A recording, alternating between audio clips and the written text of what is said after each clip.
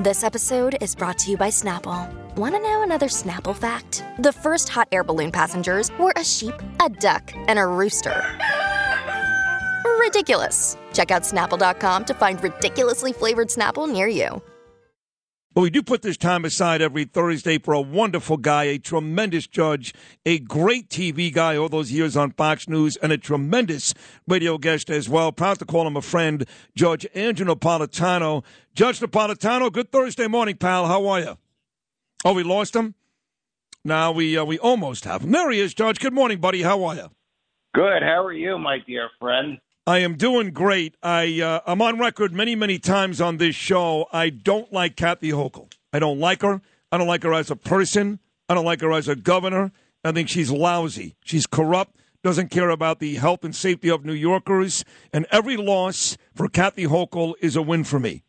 So just 18 days after Kathy Hochul gets sworn in, Judge, 18 days later, political disaster arrives, as the Post says it, when she becomes the first governor ever in the history of a state to have a judicial nominee voted down by the state legislator. Before we get into whether or not that's a good idea, this loss for Kathy Hochul, embarrassing? It's humiliating. I mean, this guy was voted down by her own party. Democrats have a lock-solid control of the New York State Senate. They do of the General Assembly as well. But it's her own party that rejected her on this guy. She doesn't know what she's doing. This would never have happened with any of her predecessors. Even Andrew Cuomo, when he was being pilloried because of his perception of his personal behavior, knew how to deal with the levers of power. This woman does not. No, just to defend her, and again, I don't like her, but it doesn't seem right, Andrew, that in the end here, whether it's Andrea Stewart, Cousins, another lousy person, one of these state legislators, it doesn't seem right that they make this call and not the governor, in Kathy Hochul's defense.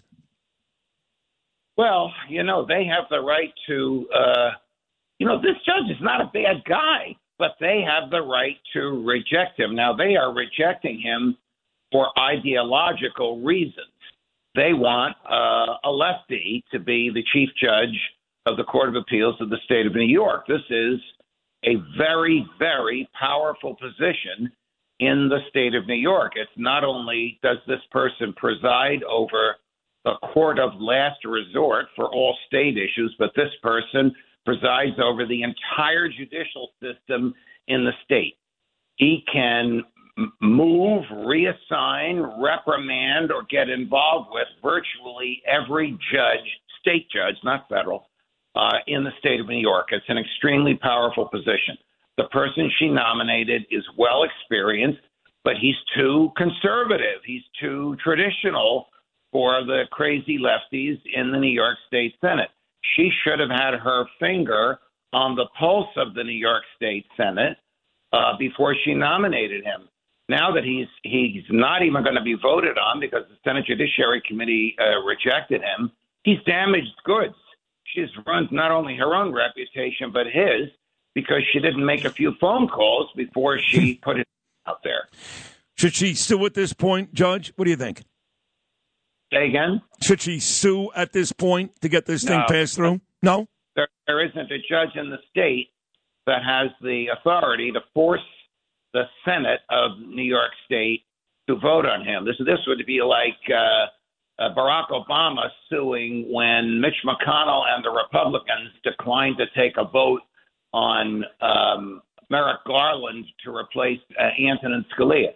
The Senate makes its own rules. The U.S. Senate makes its own rules. The New York State Senate makes its own rules. The courts cannot force the legislative branch to take a vote.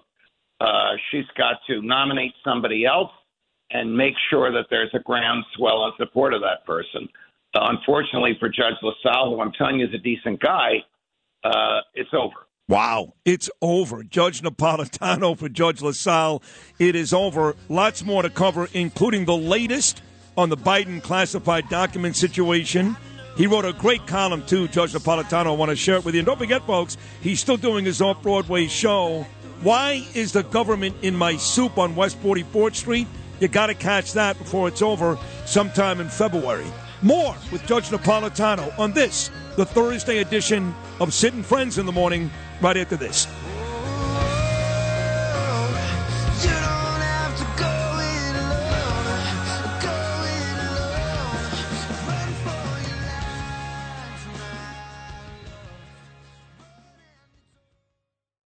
Talk Radio 77 WABC.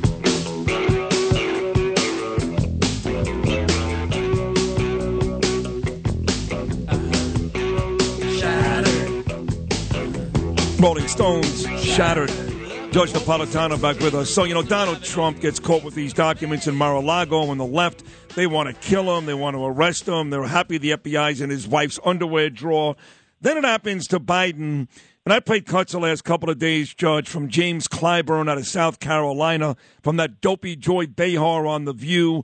And they're like, listen, Joe, just be honest with the American people. Don't do what Donald Trump did. To me, they did the same thing, and they both did what a million guys have done, Obama back to who knows who, for 100 years. But if you really follow the media when it comes to this story, the bias stinks as much as anything I've seen, Judge, in years. I'm sorry to say that you're right. I say I'm sorry because, the media is looking at this through its own lens, and its lens is one of forgiveness and adulation of Joe Biden and hatred and condemnation of Donald Trump.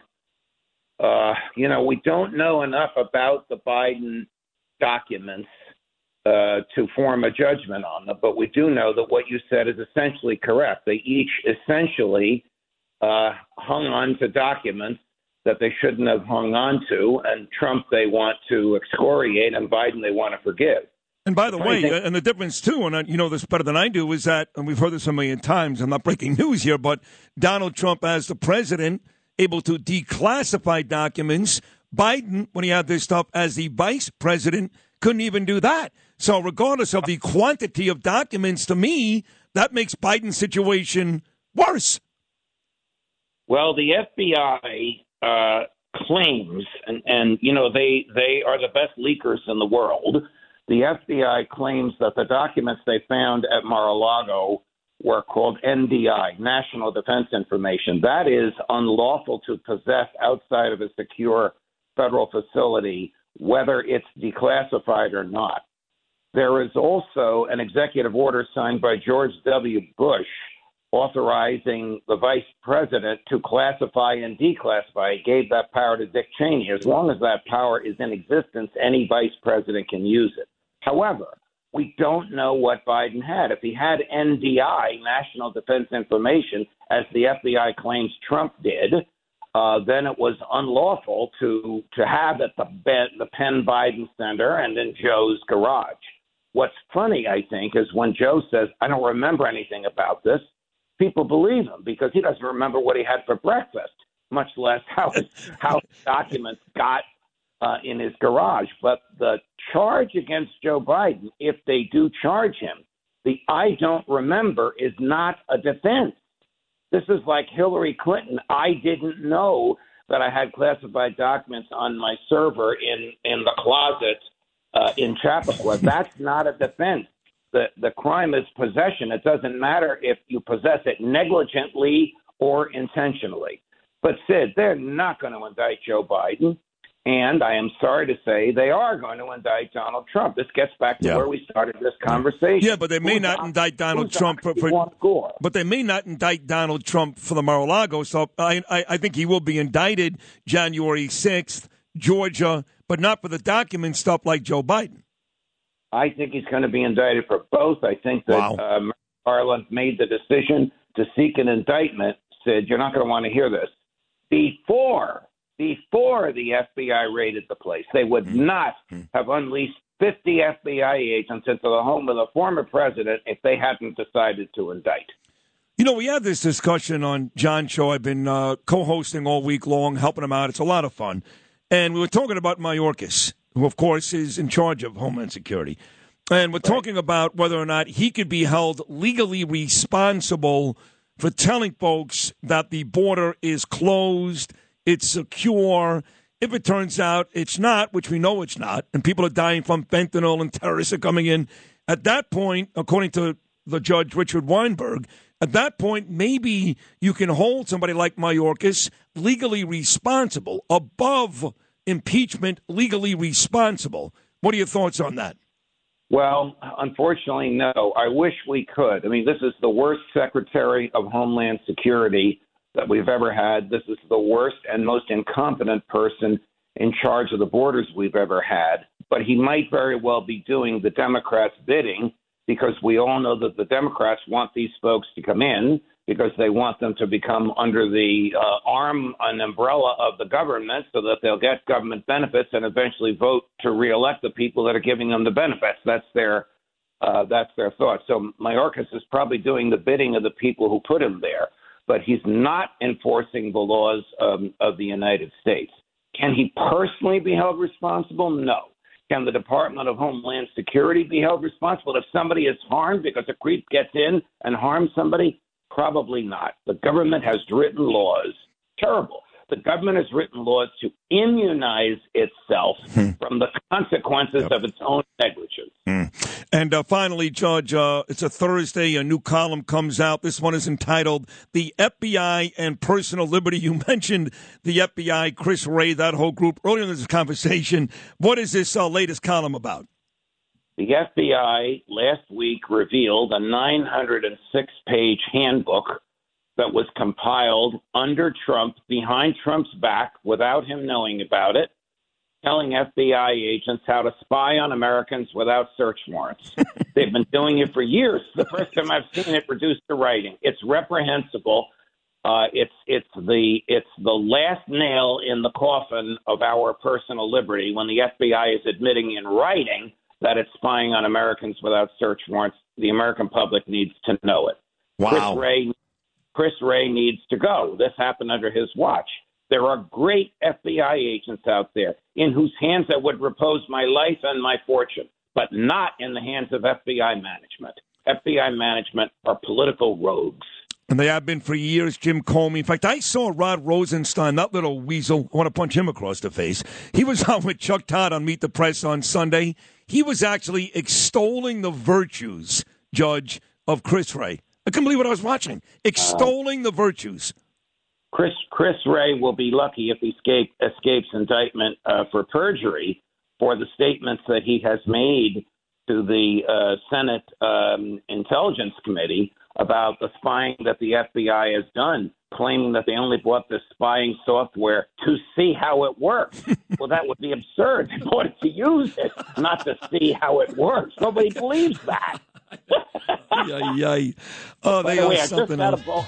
I just had a bowl of cereal. I wish I were at the Murray Hill Diner having poached eggs. One of these days, I swear, the next week, Judge, me, you, Rich Lowry, all the folks that love the Murray Hill Diner are all going to meet and have lunch together. How does that sound? As long as page 6 from the Post is there, yeah.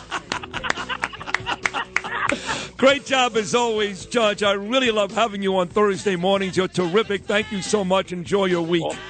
All the best. Tell O'Reilly I love him. I will.